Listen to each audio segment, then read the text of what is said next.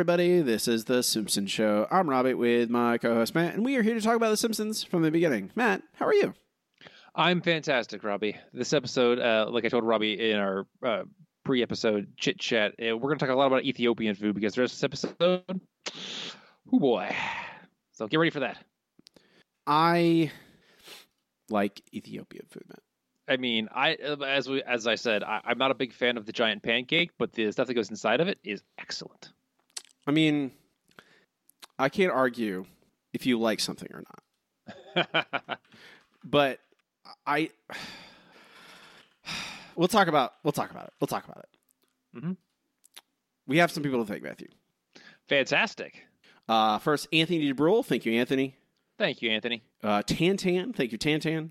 Thank you, Tantan. And then finally, Elliot Rowe. Thank you, Elliot. Thank you, Elliot.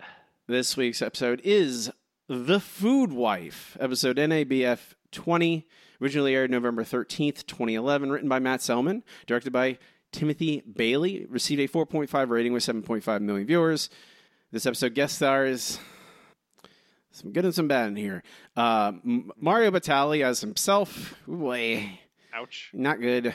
Anthony Bourdain as himself. Rest in peace, Anthony Bourdain. Yay! Man, I liked a lot before he tragically passed. We have Tim and Eric, Tim Heidecker and Eric Wareheim as two foodies. Matt hates them. I think I have mixed feelings. I mean, I respect them, despite the fact I bounce off a lot of their humor stuff. But they make a lot of stuff. They try, they go for stuff. They make weird stuff. They do things they really want to do. They don't care if other people, if it has an audience or not. They are making a thing, and they've kind of created an audience for their very weird, bespoke kind of humor, which I respect, even if I don't sometimes laugh at it. And then we also have Gordon Ramsay as himself. Who I actually I like both Anthony Bourdain and Gordon Ramsay in this. I think they are used well. It's a fun segment. True. It's very, very simple, very quick, in and out. They're not large parts of the episode, thank God. Right. So we start the episode with Bart and Lisa getting basically they have jars filled with marbles that show how well they've done that stuff. And mostly it's Lisa doing great and Bart behaving. So they get rewarded with a fun day, a Saturday fun day with Homer. And so we go to a video game convention, E4. How do you feel about bad video game parodies, Matt? Oh, God, this is just... I do wish Marching Band Simulator actually existed, but the rest of that, we'll just take a pass on this and just skip right to Marge being sad when they get home. Here, Matt. I have Marching Band Simulator ready for you, okay? Get a backpack. Get a big camping backpack. Fill it with like 50 pounds of rocks. Put it on. Wait until it's July, and then go outside. Walk around. No, Robbie, no. That's only if you have a sousaphone. If you have another instrument, you have to take those rocks and hold them up with your arms the entire time in front of your face. Yeah, that's exactly my. Put the backpack, put it in front of you, and hold it. Yeah, that's a good. Put it in front of you and hold it up. Yeah, there you go. And breathe extra hard the entire time. Yeah, you have to. That's Marching. Oh, dress in a full wool coat in July, and then die. That's what happens. And then you go to the part they actually show in the show of you studying for a chemistry test on the several-hour bus ride home. Yeah, sitting on a bus. That's the two experiences of utter torture in super hot heat, and then sitting and doing nothing for hours. But we get lots of video game parodies in this. Many, many, many. I'm not going to mention all of them. Most of them are bad. I did laugh at this episode, Matt. Okay. I did not laugh at any of this. This stuff is very, very bland, very boring, kind of bottom of the barrel video game parodies, especially nowadays. This stuff is already so boring. And this takes a long time. It takes a while. It feels like forever. It really isn't that long because this first act is relatively short, which I do appreciate. So we eventually do get a Marching Band Simulator, and then we have Homer, Lisa, and Bart try and get to a hall, to another hall where they're doing some sort of the Funtendo Z something announcement. I don't know. It's all Mappa level stuff.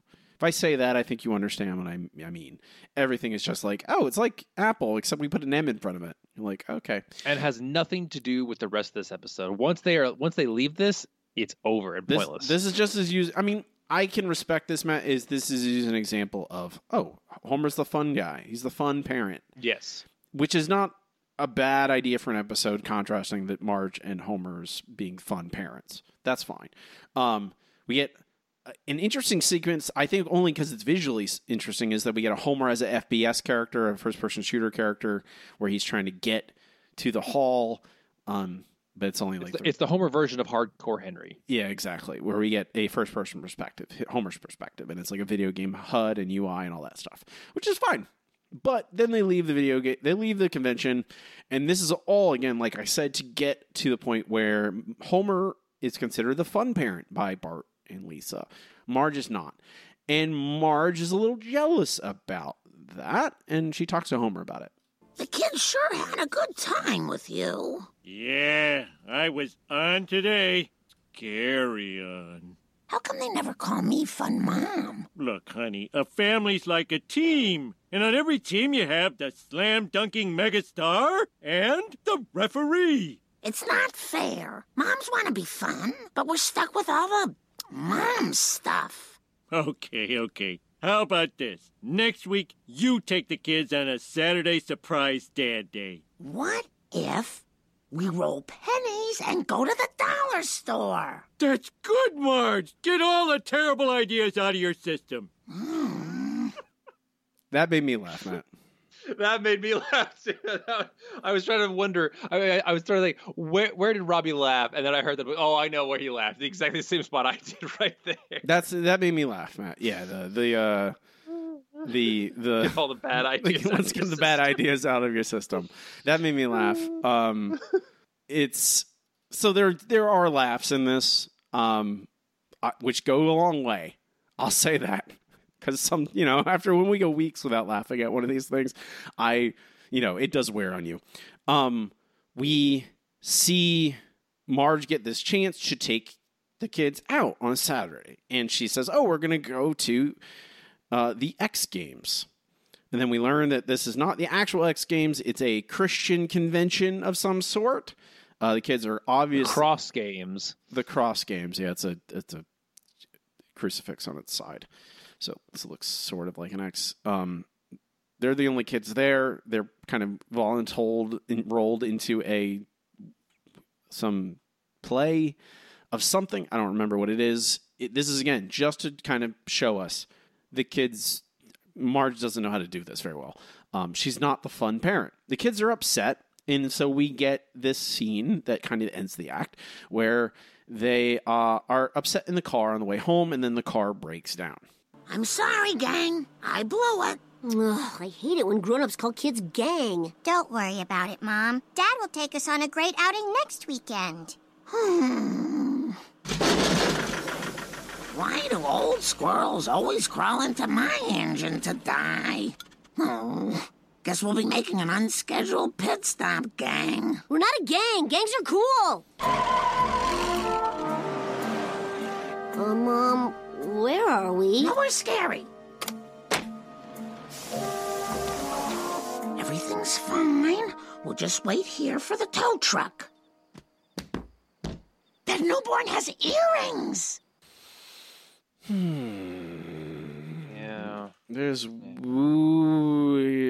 stuff going on with... this is pseudo-racist weird stuff going on here, Matt. I don't know. I could almost forgive this because it feels like they are playing up Marge's sensitivity to the unknown. Like she's being racist, yes, but also it kind of feels like, oh, if Marge was a bored housewife who they, in this episode portray as being completely out of touch with anything, even the remotest bit fun, yeah, maybe she would react kind of like this. That's my giving them the benefit of the doubt. Is that actually what they were going for? No, they're probably like, oh, this stuff's weird. Let's have Marge freak out about it. I mean, it's that idea of like, I lean towards your direction where I want them to, like, yes, Marge is kind of, she likes boring stuff. Like we have, that is well established. Oregano, potatoes, I just think they're neat. Like Marge does not experiment with food very often, right? She has like a set thing, set stuff she makes, and that's it. This does go, oh, Marge is just, they're in an Ethiopia town, and she doesn't know how to react, and she's a little worried about, and to be fair, both Bart and Lisa are they don't feel the same way she does, which is a good juxtaposition, which does try and paint, I think, this is just for Marge. This is Marge's reaction. About the execution in some places, we'll talk about in your act, which starts right now. 5 minutes and 38 seconds. We go to commercial. Oh, boy, does it ever. Okay, so we start off with the Marge and the kids have broken down. They decide that they are immediately hungry, so they go into the nearest restaurant. This is little Ethiopia town, whatever you want to call it, and Marge is immediately freaked out. And well, we can see what happens. If we give them the benefit of the doubt, Marge is in a strange place and is a little freaked out by that because, she's a suburban white lady. It goes better than she expects, though. They're selling CDs in the restaurant. Back to the car. What can I get you? Oh, I'll just have a side salad. We have no side salad. Back to the car. Relax, Mom. Be adventurous. Yeah, just have fun. Dad would. What's the craziest thing on the menu? She means the most authentic. Well, that would be the Zinzelminchateleta what? Then I'll have that. Okay, Marge, you test drove a convertible once. You can do this.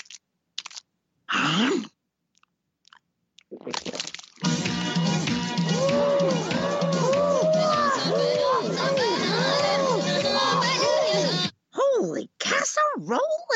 That's good glope. I wish I lived in Ethiopia. Exotic, vegetarian. I can mention it in a college essay. Mom, this is amazing. Yeah, most of this is okay. There's a part there with the weird Marge sounds as Marge's taste buds standing up taking notice. The idea of mentioning having Ethiopian food in a college essay, I just want to throw Lisa out the window. I'm just going to put it that way. Like, no one cares what kind of food you've had. Like, that's not something you're ever going to care. No, don't ever put what kind of food you had on a college essay, thanks. But other than that, this is mostly okay. I think it's trying to do the right thing with it. It's trying. Mm-hmm. It's awkward and it feels very much. I don't know. It feels. This is the part where I go. This is not just Marge being weird. This is the show being weird about this stuff. Mm-hmm. Ethiopian food is great. I love the pancakes, the bread / pancake that you scoop all the food with. It's great. It's delicious. I always eat so much that I feel sick afterwards in a good way.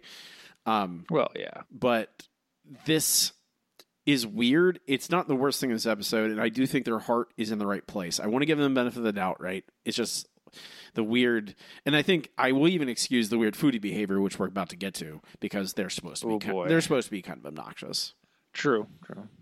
Indeed. So at this point, as Robbie said, we get to the foodies, which is comic book guy, sideshow Mel, and then some random characters that show up just for this episode, who talk about, oh, wow, she got something from the untranslated portion of the menu. They never give me that. And they're foodies, the kind of people you see in restaurants who have really no appreciation for the authenticness of the food. They're just want there to be seen and say, ooh, I like this exotic food. They're the hipsters of food, essentially. It's how they're portrayed in this episode.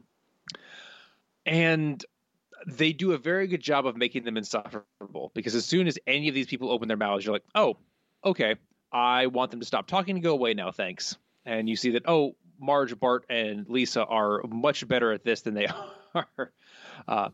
So they go home. Homer, who has been a food critic, says, why would you ever go out to eat someplace new when you can see 4 Krusty Burgers out the window? Okay, sure. Homer is not a very adventurous eater sometimes, depending on the episode. I mean, that's the thing, Matt. Like, Homer's always an adventurous eater. I don't think like there's very rarely a time when Homer doesn't want to eat something. He likes to eat everything. He feels very equal opportunity eating. Like he might not like know the right names for stuff, but he would happily go any of these places and eat. Like him being snooty about this feels very strange. I would prefer this to have taken the tact of Homer's feeling jealous right now, instead of prolonging this and making this about like Homer a weird hang up on food. I really like the Marge, like this inversion of like, oh, Marge becomes the cool parent all of a sudden, and Homer eventually is becoming the jealous one, right? I like that, but it's really done clumsily, and it takes a really long time to get there. It does. It takes a really long time, and then it just goes off the absolute rails. This feels like a Scully episode after a certain point. We then have Homer isn't into this. The kids decided to create a blog and include Marge, which she is super jazzed about being included because this is the kind of stuff they would do with Homer, kind of, sort of. But she's being included this time, and she feels really great about that. We then get a montage of, I believe this is, did Tim and Eric do songs, or is this written by The Simpsons? It's performed by Tim and Eric. I have no idea if they wrote it. I presume they wrote it. Maybe they wrote it with the Simpsons writers. I don't know. Who knows? But it is basically them, just a song of them saying fancy food names, and you now have to suffer through it the way we did. We're blogging a food blog, marching part and Lisa is one now. We're having fun now. Throwing down mad foodie game, knowing all the chefs' names. Rolling into K-Town, bibimbap and boogaloo. Is that a chill with sriracha and kimchi? Jimmy house-made terrain. My duck is always comfy. A braised with a billion more BTUs than I need. Cooked Thanksgiving turkey in a trash bag, Sophie. A fumatori and Brindisi, FedEx me salami. Don't scoop gelato unless it's got umami. I'll be frank like Bruni, ruthless like Reichel. Wily like Dufresne. When I take the mic out, rhyme about radicchio. Criticize Calicchio, every pub is gastro. On my beef carpaccio. Throw it in the thigh-yo. And don't you call that thought-fo. Talk about broth squirting dumplings. We're blogging a food blog, uploading pics with our fun mom.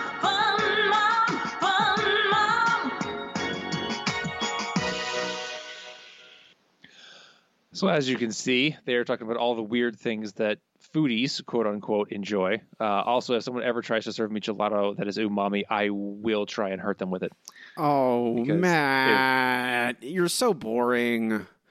Yeah, I don't like mushroom flavored gelato. Okay, that makes me bored. Have you tried it? I'm happy with that. Yes, I haven't tried mushroom specifically. I have tried like a savory flavored ice creams, and they're terrible, just the absolute worst. Matt has a weird mouth, guys. I cannot emphasize this enough. Matt, me and my wife routinely I don't think I'm alone in that, Robbie. Me and my wife routinely have conversations about Matt's weird tastes. We are like, you and your Matt? me and my wife. I talk to you as much as I talk to her, to be fair.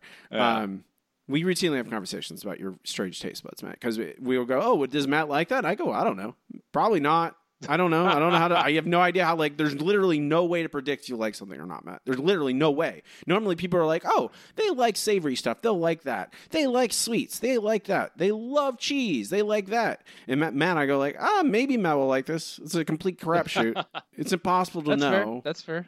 You're just like every single. It's like a Russian roulette. Anytime you get served any kind of food, Matt, because I have no idea if you'll like it. You could literally tell me you hate fried chicken, and I go, yeah, it makes sense. You're such a strange person. I don't know. No, thank God that is not the case. This song is a song. The song is I don't know if it's parodying it. It's certainly inspired by Empire State of Mind, but it's not.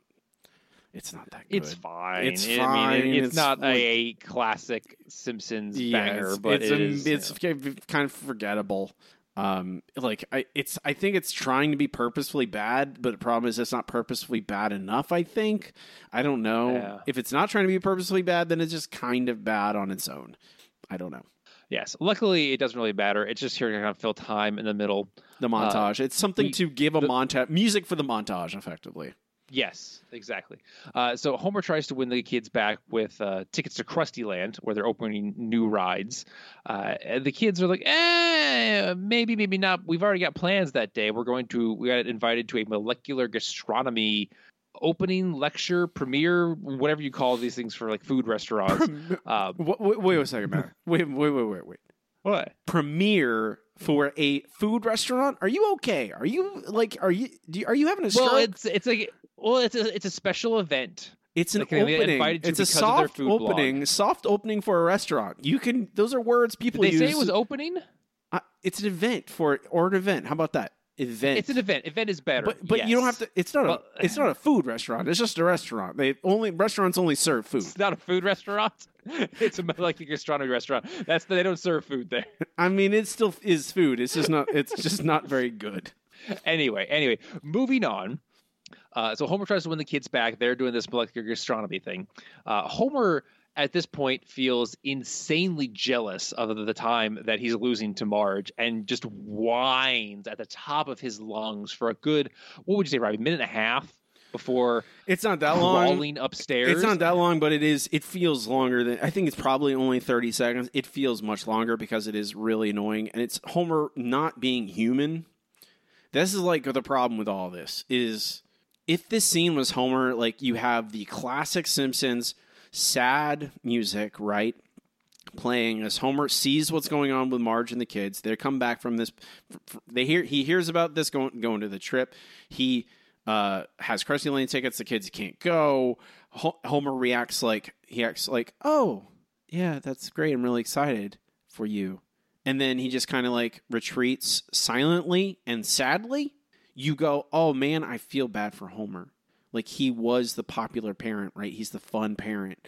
And now he's not that anymore. He's lost that part of his identity. And you go, oh, that's sad. Like you understand. But when he throws a tantrum like a 3-year-old, I don't care anymore. I don't care. I don't empathize with Homer anymore. Now I go, oh, he's just a child. Yep. It is terrible, and you just kind of hate him. Yeah, you're not. There's no. You want empathy for everyone, right? You want to build empathy for every character, and you lose it immediately for Homer. And I'm like, good. Marge shouldn't invite him.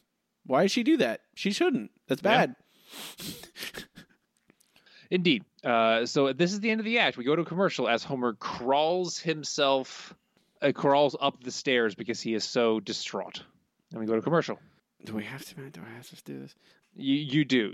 Okay, I guess Don't worry. I got the last act, which is the dumbest thing of all. That's fair. So we come back commercial 12 minutes and 50 seconds, and this is actually a decent scene.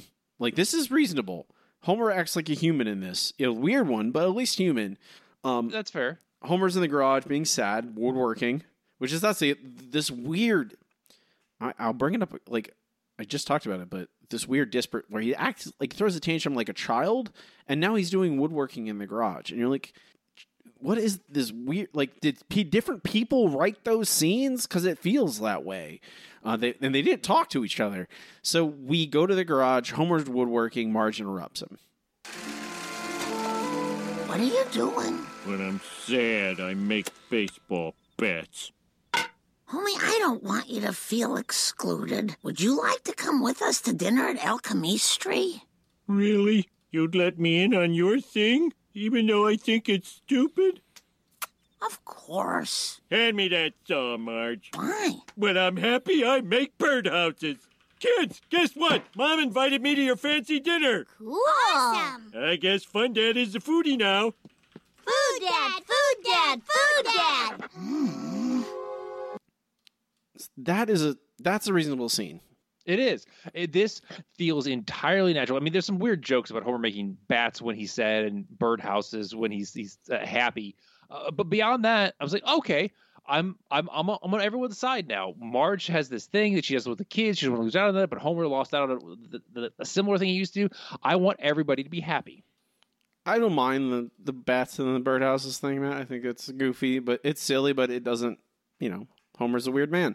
And to be fair, there are plenty of woodworking men out there who do similar things where they just make one thing. I just make birdhouses. I just make bats over and over and over again. And you're like, okay. And it's like, if that previous scene, the end of the second act, wasn't Homer throwing a tantrum, I would be full on board with this. Like, Marge trying to include Homer. And now she immediately has reservations. We have a nightmare sequence with Marge, which I really like, honestly. She has a nightmare that has Anthony Bourdain in it, where they're going on a street, getting eaten street food, and Homer immediately kind of embarrasses her, takes over the dream, basically, and with the kids and Anthony Bourdain, and everyone is now friends with Homer, and they don't care about Marge. We have a scene and then that kind of segues into the second part of the nightmare, with Gordon Ramsay there yelling at Marge. And then we cut to Gordon Ramsay taking over the dream, and then waking up in a cold sweat in his bed, going, "What was that?" I kind of like that, honestly. It's a fun little moment. Marge wakes up at the same time, and after this dream, after this nightmare, Marge is upset. She's a little angry. That I think she's angry at herself, honestly. But she's also angry at the fact that Bart and Lisa are kind of just immediately like, "Yeah, Dad's coming." And we have like this nice. I honestly really like all this stuff because it's like a lot of conflicting emotions and Marge trying to work it all out. Where she is worried about all this and then ends up giving Homer the wrong address to the restaurant. Kids, I was thinking, was it really such a great idea to invite your father to that dinner? Relax. Dad'll be the life of the party. He'll be the fourth musketeer. But there weren't 4 musketeers. Yeah, Athos, Porthos, Aramis, and D'Artagnan. D'Artagnan wasn't a musketeer. He only had a letter of introduction to the captain of the guards, which he lost. You know, I'm pretty excited about this far-out dinner. Maybe I'll like it. Oh, I doubt it. You sit at communal tables full of hipsters. Well, actually, I've come around on hipsters. Takes a lot of guts to all wear the same hat. And the food will all be weird foams, cooked with chemicals, or served in a test tube. It's too crazy for you. So it's weird. Don't worry, I'll make it fun. Yeah, you always do. Well, here's where to meet us. 1501 East Oak Street. East Oak Street. Is that it? Yes, East Oak Street. That's where you should go. See you there. Don't you judge me. Save it for the sitter. So, hey, Robbie, remember that time Homer framed Marge for drunk driving? This isn't quite that. I do unfortunately remember that, Matt. No, this isn't as bad as that. This is actually very innocuous. Like, yes, she gave him a wrong address, but Marge has no idea what's at that address. She just is. That's true. And anyone with a brain would immediately show up at the wrong address, realize it's not a restaurant, and leave, and probably just be lost. Not necessarily go into the place. Regardless, this is the end of the good part of the episode, or at least watchable part of this episode, right here. I wish I had gone back and looked at the time, because basically everything after this is the descent into complete madness. Yeah, it's one thing, like you said, at this point, Marge gives him a fake address, and that's a very petty thing to do, and kind of un-Marge-like, but, I can see it stretching a little bit. But Homer showing up and being so stupid he doesn't understand it's a meth lab, I just, no. I buy it for Marge simply because it's like that is a spur of the moment. Like she hadn't thought of that until the very moment. She's like, wait a second, I can just give him the wrong address and this solves everything. And I can just play it off like it was an accident. And she did it quickly. Like there's no forethought here, right? There's no malice. Planned malice. It's all that immediate kind of petty thing to do. And when you're having all these conflicting emotions and you don't know how it's not resolved and you haven't talked it out, that can manifest that way. This is the descent into madness. They go to the molecular gastronomy place. Homer goes to a meth lab. And basically the rest of this episode is caught between these two scenes where we watch the kids and Marge in the restaurant eating molecular gastronomy food, which not even particularly weird molecular gastronomy food. Like, just it's exactly what you've heard molecular gastronomy is. Deconstruct it. Probably it doesn't go far enough, Matt, because this is just basically a good representation of what molecular gastronomy is. Yeah, there's no satire or making fun of it. It's just, this is exactly what it is. Yeah, I think they're trying to. but they don't go far enough because I'm like, this isn't enough. Like, this is what this is like. They're like, it's a deconstructed Caesar salad. I'm like, that's exactly. I like, and then they have later on they have ribs 100 ways or something like that, and I'm something like that. Pork chops. Pork chops 100 ways, and I'm like, okay. Despite what I feel about the fussy nature of molecular gastronomy, I want to eat pork chops 100 ways. Please give me. I don't even eat pork, and I want to try pork chop 100 ways. Like, that's really interesting. I'm like, I want that experience. I'm sure I probably won't be happy at the end of it. Whatever. But we get a lot of that. So we have the foodies, Marge, Bart, and Lisa at the molecular gastronomy science food place, as Matt would say. And we kind of get these scenes where we get back and forth between them and Homer at the meth lab. Here it is, 1501 East Oak. No name on the door. Very trendy. What do you want? Is this the chemical kitchen place where you do the crazy cooking? Quiet, man. The experience begins. Where's Dad? I don't know. Probably changed his mind and stopped off for donuts. Before you is a deconstructed Caesar salad. Romaine lettuce gel, egg yolk ice, crouton foam, and anchovy air. You eat it like this. Gel, ice, foam, ice, gel, foam, air. Just like Marge said, chemicals and test tubes. The open kitchen is a nice touch. I guess I'll get started before my family gets here. How much for a taste? Just to get me going. $50. Ouch! This place is fancy. The next course is regret.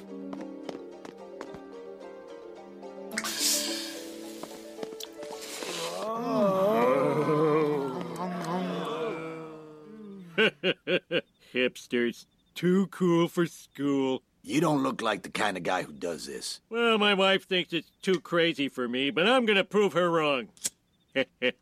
I'm doing this for my family.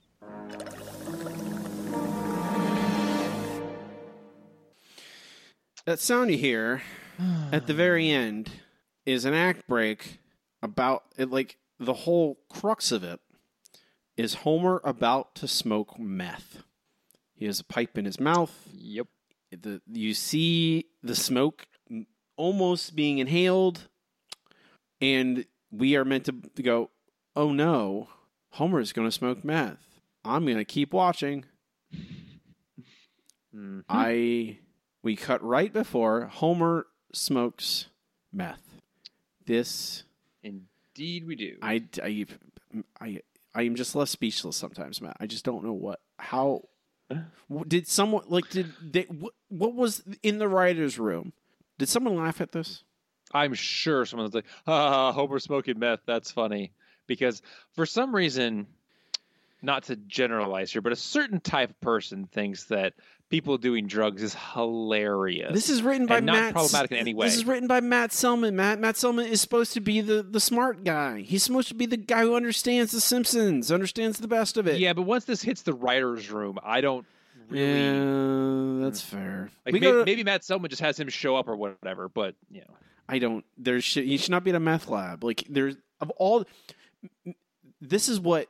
Matt, this is my quick fix for this. I don't know if this episode's broken. We'll figure that out. But this is my quick fix for this. Homer doesn't go to a meth lab. Homer goes to a fast food restaurant. Ooh, a fancy fast food restaurant somehow. No, I think it's the opposite. I think it's not a fancy fast food restaurant. I think it's a very, very cheap. Like, it should be a cheap restaurant, and he goes, and he doesn't realize. Because, to Homer, food's food. It all tastes good. That's fair. There's no one smokes meth in that version of the story. We go to our final commercial at 17 minutes and 57 seconds. Okay. So we come back. This is a real quick ending because immediately the cops show up at the meth lab. So Homer is stopped from smoking meth. Thank God. And Homer is caught in a gunfight because immediately the other people at the meth lab, including all the junkies who were strewn out, barely able to move earlier, immediately pull out guns, throw over a table, and use it as a barricade to shoot back at the cops. Meanwhile, Homer is somehow miraculously not hit as the cops and the junkies exchange gunfire. In fact, as best we can tell, no one is hit. while this is going on, the Spucklers show up outside. Cletus, Brandine, and a dozen or so kids show up. And Robbie, to me, this is the worst part of the episode. They say that, we got all dressed up to go to the good meth lab. And Cletus says, oh, I prefer your home-cooked meth. Nah, as their 12 kids are with them at a meth lab. Like, wow, that is awful. Anyway, I don't. Thankfully, it's a toss-off gag. I was gonna say, Matt, like I don't know. Mm-hmm. They're already here. They're just like, oh, let's do meth lab jokes. Who do we need? And you're like, okay, can we not do meth lab? How about no meth lab jokes? Could we do no? That would be ideal, Robbie. Yeah, but give 0. Anyway, moving on. So Marge has a crisis of faith. She realizes that she is in an absolutely horrible thing. She comes to the lab. The guy, the Wolfgang Puck accented fellow, on the way out gives her to-go bag after getting very upset that she's leaving in the middle of his presentation because, again, all molecular gastronomists are, those prissy artist types who get super pissy with you if things don't go exactly right. Which I'm sure some of them are, but I guarantee you not all of them are. Anyway, so he gives her a doggy bag with what was it, Robbie? It was like blueberry. It doesn't matter. It's doesn't matter. It doesn't. Well, it does matter eventually. Oh no! Right now it doesn't matter. But it was in a bag made of silk by a spider who was fed blueberries. I hate it all, Matt. Sure. I'm just tired of the like this. That is the right level of parody you have to get these molecular gastronomy, like to satirize that properly. Like it requires that. You have to go to that level. I get that. I'm just so soured now because of the stupid meth lab stuff that I don't want to watch The Simpsons anymore. I'm with you there, but we're almost done. So Marge shows up at the meth lab, and the cops have basically in some kind of a hostage standoff, and Wiggum tries to stop her, and she tells him that, I'm not going to get this word not exactly correct, but that she is a woman who needs to tell someone that she was right or something like that. Like, do you remember the exact phrasing? I don't think I can emphasize hard enough at this point in the show. I want to not watch The Simpsons anymore. Yeah, that's where we're at. So Marge goes. We're literally here. I'm gonna spell. We are watching The Simpsons try and defuse a gunfight at a meth lab because Homer thought it was a restaurant. Why? Yes. Why? Well, Robbie, because somebody on the Simpsons staff thought, you know what's a lot like a molecular gastronomy place? A drug lab. Because they're very sciencey and people smoke things. Like, I think Homer would understand the difference between foams and smoking drugs, but whatever. Anyway, Marge shows up. Wiggum just lets her into the meth lab, which is now on fire. We have the meth lab guy who runs it, who's large and tattooed and bald and all that stuff. He is tackling Homer, and he's holding a Bunsen burner to Homer's neck to say, oh, this is all your fault. Rather than running away and trying to get away from the cops, he decides to take it out on Homer. Marge, however, stops him with her doggy bag, which has a deconstructed apple pie in a weird ball that she throws into the throat of the meth lab manager, which causes him to immediately disassociate into a flashback of when he was a boy in the French countryside eating apple pie. He cries a single tear and then lets Homer go. No, that's not what happens. And that's it. He doesn't let Homer go. He doesn't? Nope. Did I miss that part? He gets distracted enough that Wiggum runs up to him and bonks him on the head. Oh, that's right. Okay, so he loosens his grip on Homer. I mean, he gets bonked. Bobby wants to be specific. He gets bonked in the head, Matt. I don't know. Again, this is the part where I go, what is going on? Why are we having a flashback moment with this? Is this like, this is no longer about food. Why is this about food again? It was never about food. Why is this about food now? And like, so immediately after this, we see the family outside. Everyone is happy again. Everyone apologizes for all the crazy crap that happened, and then we see the family at Krusty Land, where Homer is back to eating normal food and trying to get rid of the kids because he doesn't want to know that they exist. And that's how we end the episode. So did we resolve anything? Nope, not at all. Well, you see, when people get into stressful situations, they are emotionally exhausted, and then they don't want to be mad at people anymore, and everyone just goes on with it. So that solves a lot of Simpsons problems, apparently. Up until we have Homer showing up at Meth Lab, there's an interesting conflict here that's simple, it's relatable, it's, the kids have fun with Homer. Homer is the fun parent. Marge feels jealous. She takes an opportunity and through happenstance manages to become a fun parent and doing something with the kids. Homer return feels jealous. And you could spin her giving him the wrong address in a lot of different directions. I don't know why it has to be an action set piece with a shootout at a meth lab. I don't know why we need to see Homer almost smoking meth. I don't know why we can't resolve the conflict of the episode where they just go, oh, it's fine. That's what happens, effectively. Everyone just looks at each other and goes, that's fine. You're like, cool. This isn't the worst episode of the season, Matt. Not even close to the worst episode of the season, but still bad. The ending, the last 5 minutes of this episode make it pretty bad. We'll rank it at the end of the show. Robbie, is this episode broken? I'm asking you, Matt, is this episode broken?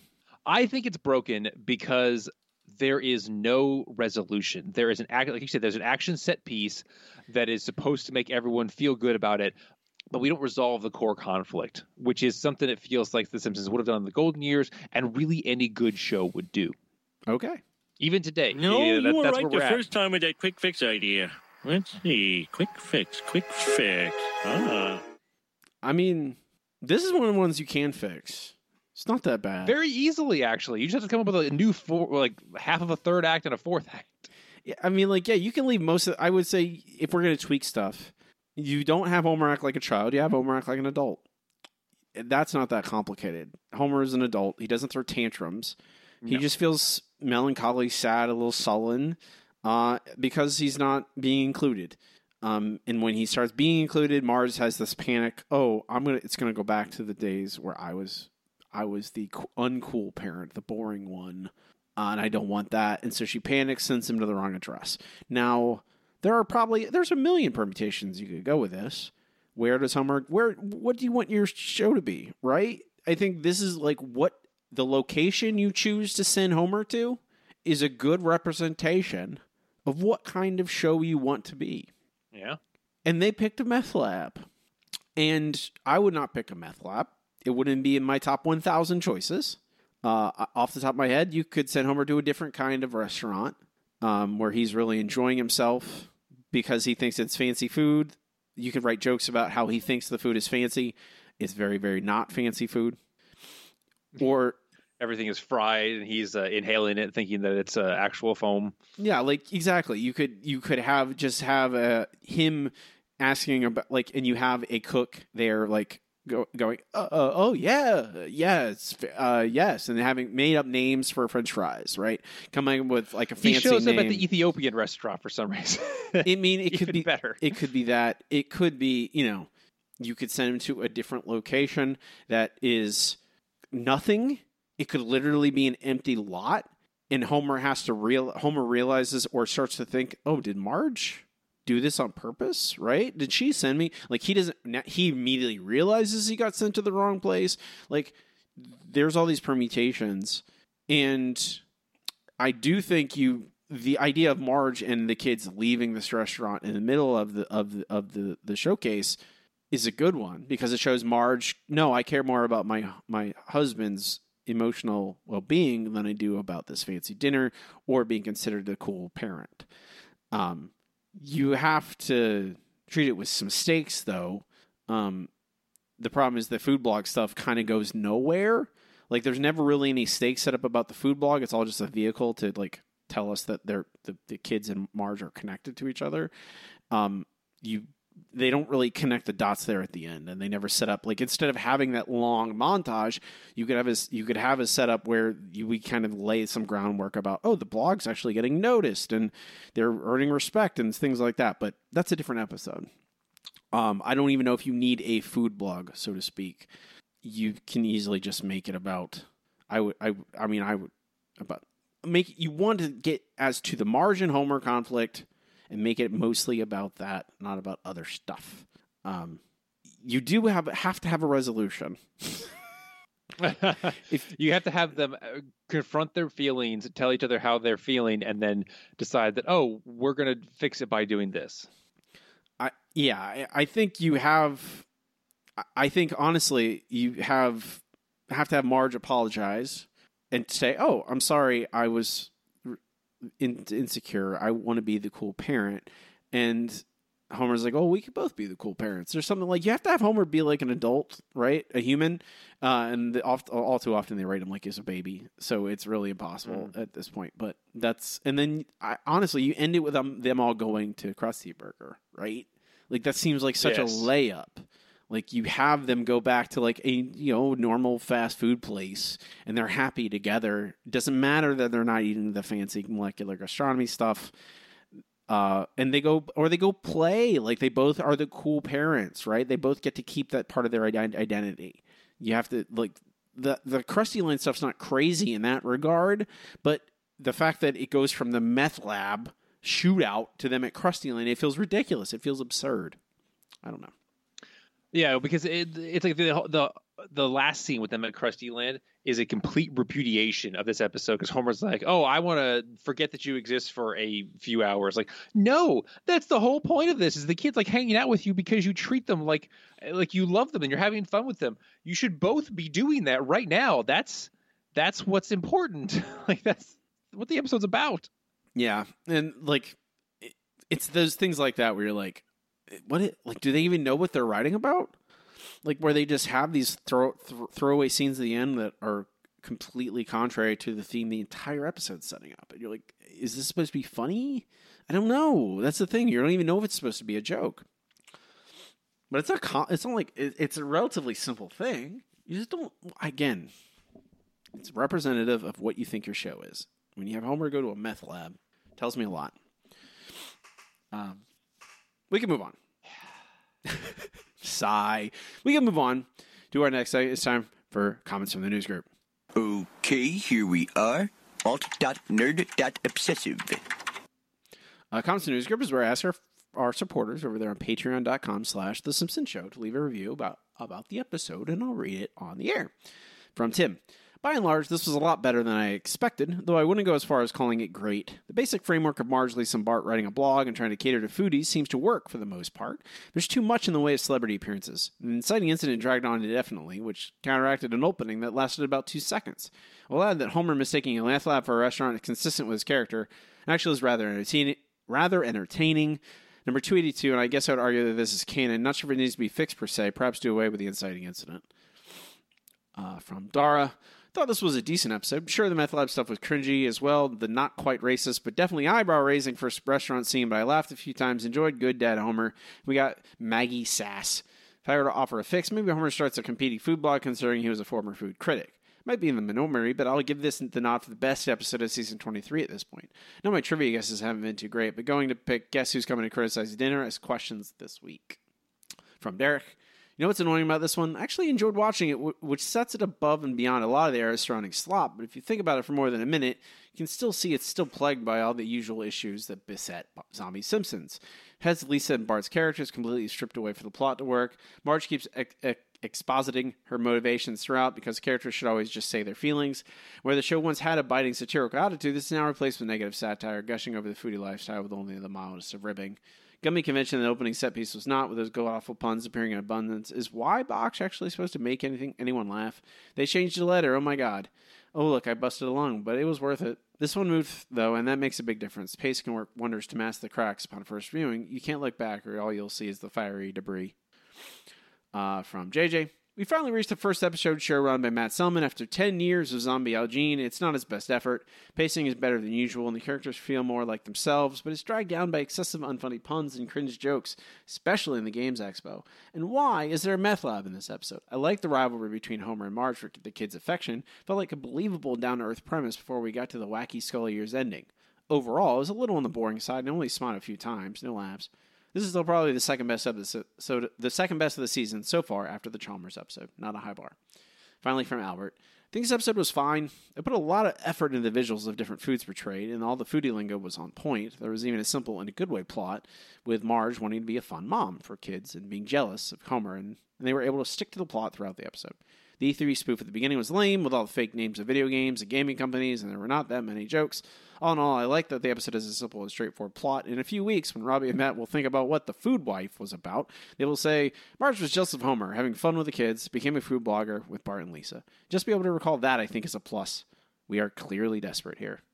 Indeed. But I do agree. I think I can, like, you go, what's the Food Wife about? You immediately go, oh, it's about that.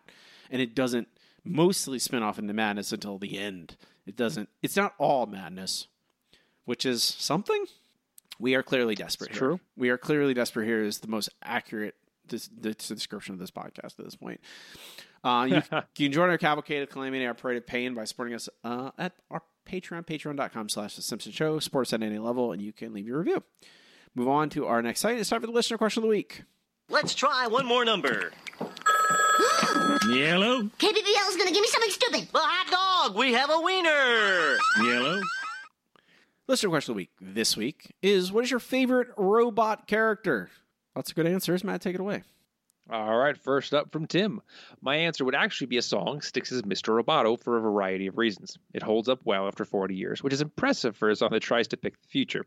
It's fun to listen to, with several chord changes, and best yet, it royally aggravates those meathead rockers who are resistant to any change after 1975. Ahem, Homer. From Dara, Wally. My group of friends all went to see it, and I invited my friend Amy out as well. She met Alicia that night, and they've now been married 8 years and are raising a beautiful daughter together. Sorry, Bender, Wally kicked your shiny metal PG podcast censor. And I'm pretty sure they say ass in this quite a bit, but sure, whatever. From Nathan, Marvin the Robot, aka the Paranoid Android, is my favorite robot. The character was created by Douglas Adams in his book, The Hitchhiker's Guide to the Galaxy. Despite having an enormous brain, he suffers from boredom and depression since the crew uses him only for minimal tasks. From Derek, K9 from Doctor Who. I want a robot dog best friend. K9 was a fun character and really enhanced the already really tongue-in-cheek comedy seasons of Doctor Who in the Fourth Doctor era. Tom Baker hated the Tin Mutt, and it really came out in how the Doctor treated the poor creature. Nevertheless, I loved him. I remember when I was a kid, the DVD range hadn't actually released any K9 stories, and I even compiled a list of them and put them on my Santa list. I was fuming when the fat bastard didn't bring me any. I forgive him now, though. I blame my mom for not getting them out of the BBC archives and getting them burned onto a disc. She actually did that for me for a few stories because I was a rotten, spoiled little shiz. Don't know what a shiz, but okay. Matt, from JJ, you are such a dad. I don't you don't have any kids, but you're such a dad. What's this newfangled lingo these kids use nowadays? I don't know British slang, Robbie. Matt, that's not. I know. I'm just screwing it. I'm from not JJ. sure, Matt. From JJ, I have to go with Bender from Futurama. Not only is he hilarious, but he's also really interesting and well-written. Usually characters who are mainly defined by their anarchy and jerk-ass nature are hard to like, but Bender somehow straddles the line between being evil, yet still somehow lovable. While there are so many great Bender quotes, my favorite moment that makes me laugh every time and sums up his character perfectly is when the crew are approaching a planet that sends them a warning to turn back, and Bender, arrogant as hell, says, "What are they going to do, send a letter? Oh, I'm so scared." Then Leela says their navigation is out and they're going to crash, only for Bender to immediately start screaming like a baby. I love him. Kill all humans. From Timothy, definitely Crichton from Red Dwarf. Though he started as basically a simpering service droid, after a couple seasons, it was clear that he needed a character to explain all the wackadoodle science. Crichton was the obvious choice. His later combination of obsequiousness and sarcasm were delivered perfectly by Robert Llewellyn. From Andy, from a TV show, it's Rosie from the Jetsons, and from a movie, it's Johnny Five from Short Circuit. Can't shoot Johnny Five, he's alive. From Mitch 100, Viv Vision from Marvel Comics. Rarely has a character affected me as much as she did in the Vision miniseries. Great character, quite an unsettling read. Boy, you are not kidding. From Aaron, I want to say Janet from The Good Place, but she claimed she wasn't one, so I'll go with Linguo. Linguo. From Infinite Gur 4927, Johnny Five. From Gonzo the Great 93, Captain Raymond Holt. Meet Morp Z. Really, though, I have a soft spot in my heart for Marvin the Paranoid Android from Hitchhiker's Guide to the Galaxy. The first 10 million years were the worst, and the second 10 million years, they were the worst too. The third 10 million years, I didn't enjoy at all. After that, I went into a bit of a decline. That quality British humor. From Stake My Heart Please, Megan, because she's great at teaching manners and has such a cute and unique style. I remind everyone in my household now to use coasters since she will show up and correct them. From Quesosaurus666, animated, the Iron Giant, live action, C-3PO. Nobody in the universe will be more charming and relatable. Okay. From Brian, every robot and Wall-E are such layered and clever characters. From the central duo to the robots in the repair bay, they all have such depth to such a great movie. Robbie, what is your response? I'm going to cheat. You monster. Iron Giant obviously is great. I love Iron Giant. Well, yeah. And then somebody answered Vision. I'm like, well, all of the Visions are great. The Vision is incredible. Yeah. It's just an incredible comic. But here's my underdog Dark Horse answer in Legion for Mass Effect. I like Legion. Oh, yeah. I like Legion a lot. Why you have to remind me, Robbie? I'm literally in the middle of Mass Effect 2 when we started this podcast. Matt, I'm very well aware of how much you've been playing friggin' Mass Effect lately. It pops up on my friggin' Steam every 5 minutes. Matt's playing this. Matt's playing Mass Turn Effect. that off, you know. I have to dive into menus to do things. Come on, man. What am I? I just closed Steam. But yeah, Legion is great. I love that take on that kind of Borg. What do you call that? I can't think of the name of it, Matt. An entity that is many things but only one thing. Yes. Whatever. That's what Legion is. But the Legion slowly develops like personality, emotional attachment to Shepard, and it's really interesting and really well written. Mass Effect's great. Matt, what's your answer? I'm surprised no one picked it, but Data from The Next Generation. I really appreciate a character who seemingly is all-knowing and all-powerful, and yet in one tiny way basically does not fit in and is having a tough time with that. It goes to show you that no matter how great you are, how much success, if you have to take everything in moderation, because you can be incredibly smart and incredibly capable and everything. And if you're lacking in one small way, it can make you a very sad person. So I really appreciate that. Data's great. I could add Data. There's a long list of robot characters that I love. There are. I mean, Bender, obviously. Legion, of course. R2 is way better than C-3PO. Sorry, Quesosaurus. R2 saved the universe on several occasions. I don't like R2 either. He's a smart ass. Yeah, exactly. I don't like him. He's also used as basically Deus Ex Machina like a million times, and it gets really tiring after a while. Next week's question: what's your favorite Matt Selman episode? That's a lot. He's written a lot of episodes. My answer might be a much more recent episode, honestly, because he's written some really good ones in the past couple of years. These are, written episodes, not show-run episodes he wrote. I'll post this question on our subreddit, which is The Simpsons Show. You can email us at simpsonshowpod@gmail.com, or you can answer at Patreon, which is patreon.com/The Simpsons Show. We can move on to our next segment. It's time for the No Google Trivia Challenge. I am too smart. SMRT. SMART. The No Google Trivia Challenge, where Matt and I each challenge each other with 3 trivia questions. One easy, one medium, and one hard, and try and stump the other. I have a lead so far this season. Indeed. It's like I'm going easy on you or something. I'll take it, Matt. I'll take it. I don't care. I'll take it. If you want to give me easy questions, I'm not in control of what I know, not what you ask me. So whatever. Are you ready for an easy question? Ready. In The 7 Beer Snitch, Mr. Burns turns the city's newest concert hall into what? The concert hall is a prison, right? Correct. All right. Yay. All right. That's 7 Beer Snitch. Okay. I thought I was going hard on you this week, but apparently you're also bringing it. So, in Barding Over, what are Homer and Marge doing in the Homer and Marge Getting Dirty series of videos that the kids find in the attic? What? This is an easy question. I will give you the hint. It is related to a recent holiday, which is how I got here, actually. Matt, you might as well be speaking a different language. I literally, I can't even comprehend the question or the sentence. You're like, in Barding Over, there's video where there's a VHS tape. What is the VHS tape about? I don't know how to say it. This is an easy question. You're a madman. Okay. I'll tell you this, Robbie. Again, it is related to a recently passed holiday. It is a series of videotapes the kids find in the attic called Homer and Marge Are Getting Dirty. What are Homer and Marge doing in these videos? Matt, you're just repeating the question. It does not make it more easy for me to understand. A recently passed holiday, as of like in the current day or in that episode? As in like something that happened in the real world like 2 weeks ago. Sometimes I think you're not a man. I feel like you're not human. I feel like there's some times where I go, Matt is not connected to our Earth. Like, he comes from somewhere else. This is like, it's like when people like thought Andy Kaufman or Prince, they're like aliens. They came down to Earth and they inhabited human form. It's weeks like this where I go, is Matt a man? I mean, that would explain a lot.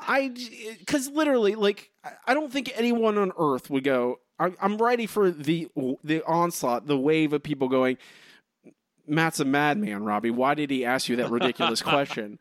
Like, my question, yes, it's a obtuse episode from season 17, but it's literally what the entire episode's based around. You're talking to me about people finding videotapes in an attic. I don't even know what the episode's about, and I know it's not about them finding videotapes.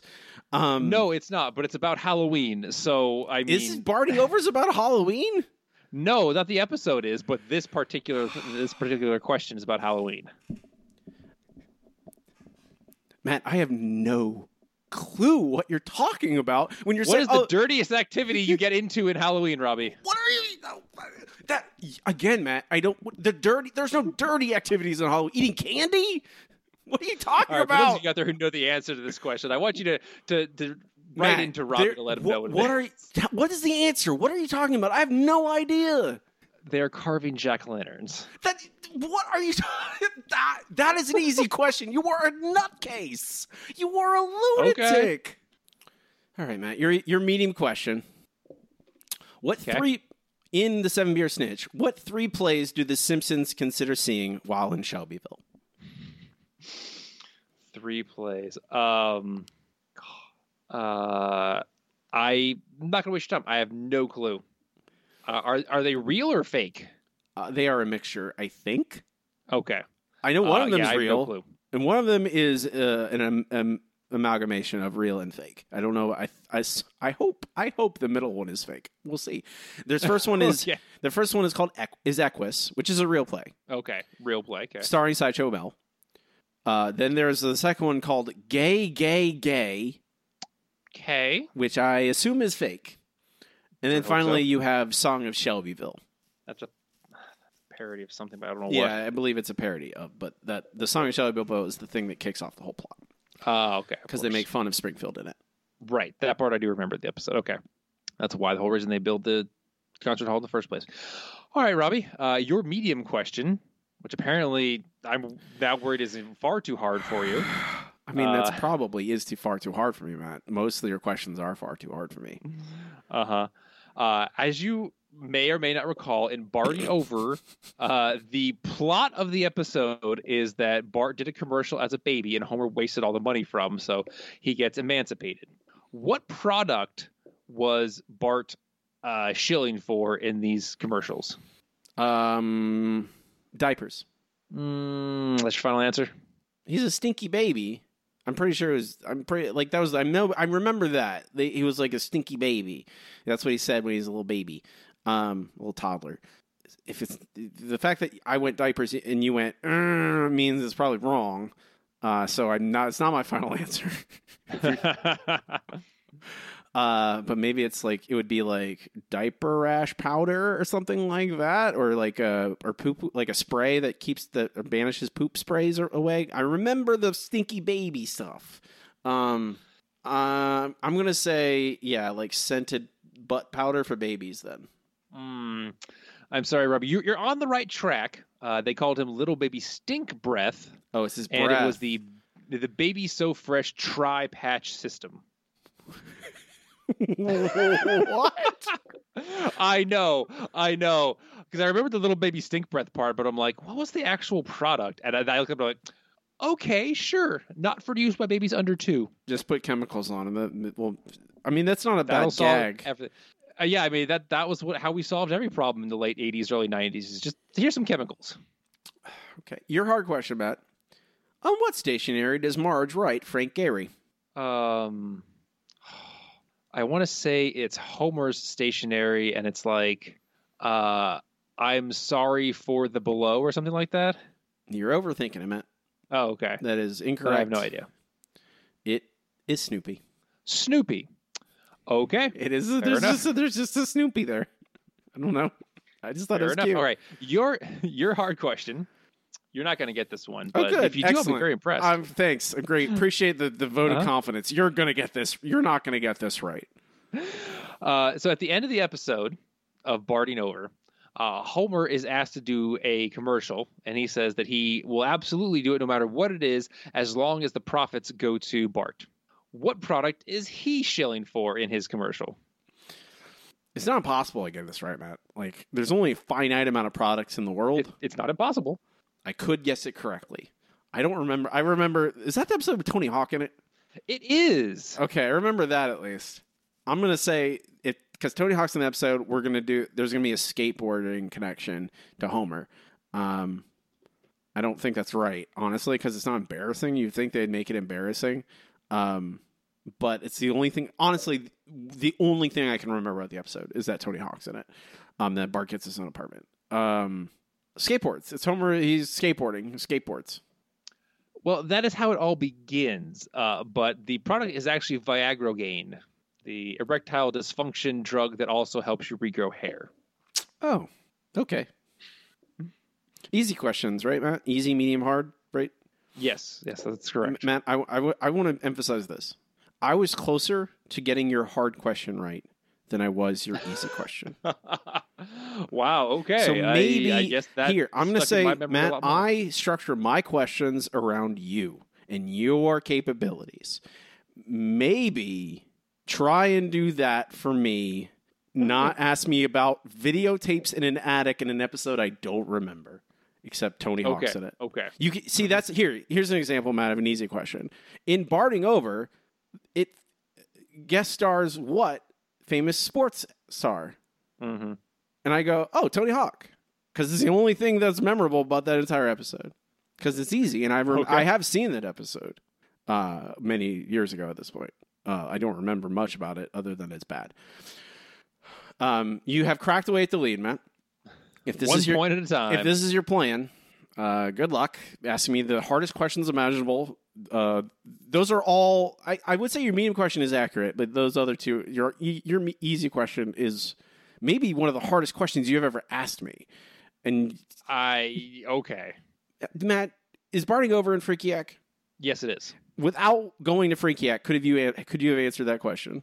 Yes, because that's how I went through. I searched for, I hit a random episode, and I was looking at the episode, and I saw the Marge and Homer getting like, oh, that's when they were cutting jack-o'-lanterns. And I was like, oh, that's a good, easy question, because... You remember that. You are a madman. See, this is, okay, this is further proof Matt is not human. Matt is not a man. Matt, I need to talk to your dad, because I think this is a Kal-El situation. Oh, really? I think... Only for Simpsons trivia? Not only Simpsons trivia, Matt. Okay, you're not a normal human in lots of ways. I'm just saying, I just need to talk to your father. Need to go next time I see him. I need to go. Hey, okay, I'm gonna pull him aside. I'm gonna be like, you can tell me if you guys found Matt in a pod and just passed him off as your child. I mean, if that's the case, then I sound way too much like there was a lot of voice training involved. I mean, they did raise you, Matt. Like. Clark does sound like a Kansas boy because he grew up in Kansas. That's true, but I've been mistaken for my dad on the phone since I was like 12 years old. So is your dad also a pod person? Did he get also sent? It's possible. Did he also get sent down to it from a dying planet and then turn into a redneck? Maybe. Okay.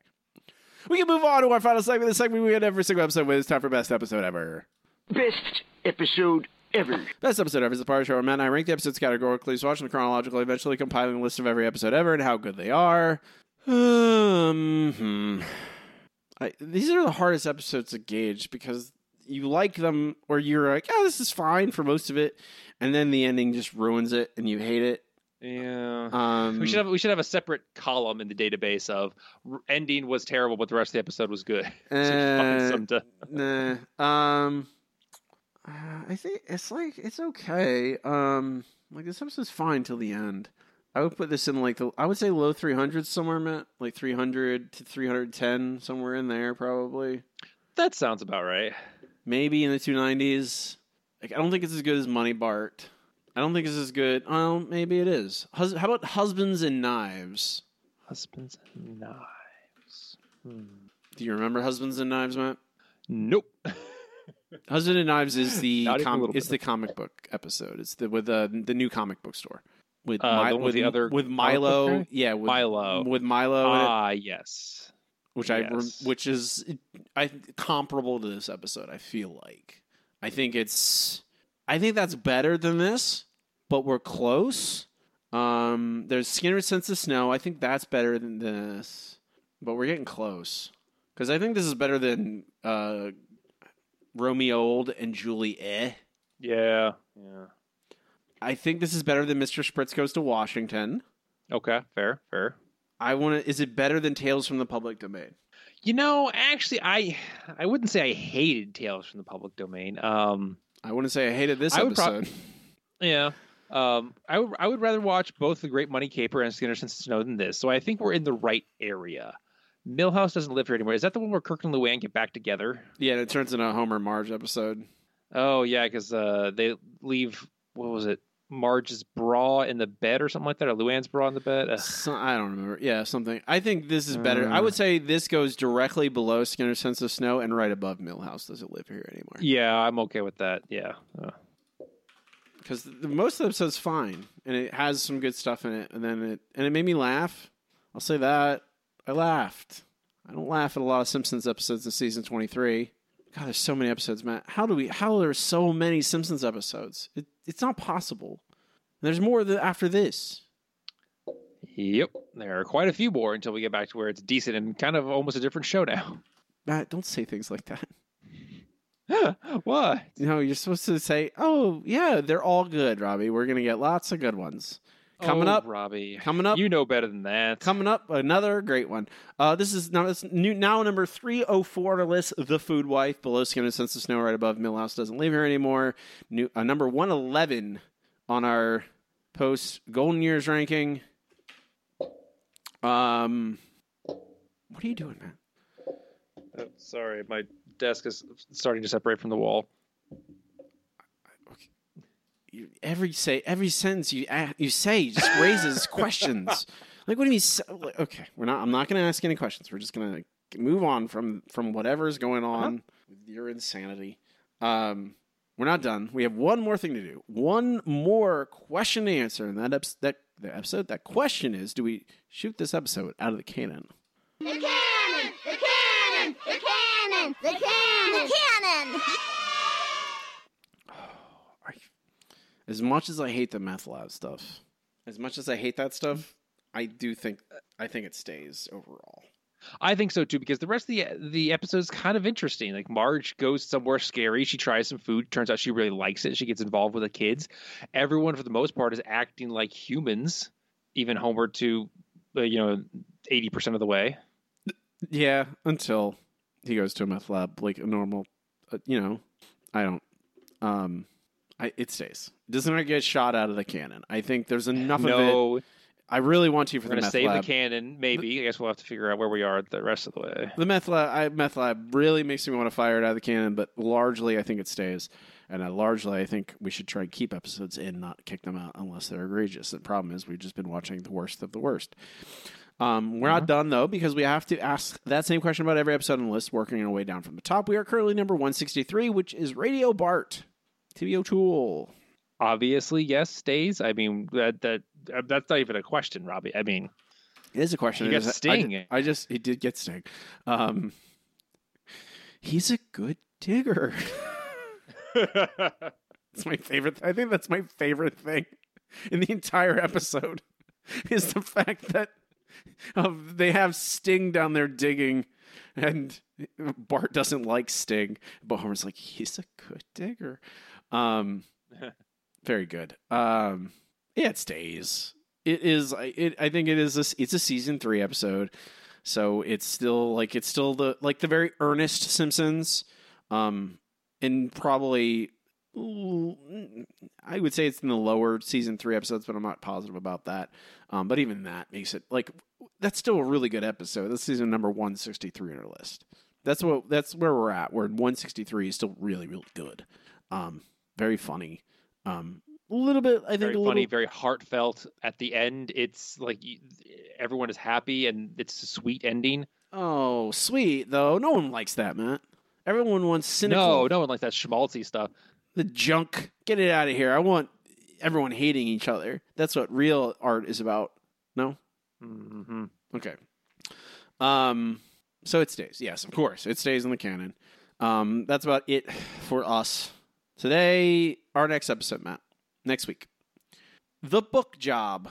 Oh, I'm looking forward to this one. I have fond memories. Hopefully they're not unfounded. I'm sure I will have no feelings about a Simpsons episode about the publishing industry. Not at all. And involving Neil Gaiman. I like Neil Gaiman. I have nothing against Neil Gaiman. No, that's what I'm saying. But I apologize right now for all my way too intense publishing feelings that come out in this episode. But maybe it's good, right? I mean, it's a heist episode, so at least I'm gonna have feelings about it. There's also Harry Potter stuff in it, Matt. Yeah. Oh, well. That'll be next week. You can watch along with us if you'd like. Join us on our Patreon, patreon.com/The Simpsons Show. Support us there. If you've gotten any enjoyment out of this podcast over the years, even a couple $, really helps us out. We really do appreciate it. Plus, you get a bunch of bonus podcasts every week of me and Matt blabbing about Simpsons and other stuff. You can find me online on every social media platform as Robbie Dorman. And my website is robbiedorman.com, where you can buy all my novels. My newest novel, Dead End, is a zombie story about a Amazon-like company turning their employees into the ultimate worker, one who doesn't need to be paid or eat or sleep. The undead. If you like grim zombie stories, you should read this one or any of my books. They're all on wherever you buy books. You can find my books. Matt does not participate in social media. You will not find him. That is correct. I spend all of my time training, people for management positions in very certain organizations. For example, I have a great up-and-comer right now. She's having some issues with respecting authority, but I'm pretty sure I will soon have her eating out of my hand. If you would like to see these management trainees, you can check them out at Kitten Turns, KATTINTERNS, and see the cutest kittens you will ever see in your entire life. And if you are a very special person and happen to live in the Central Florida area, you can have one of these kittens once they've been properly trained.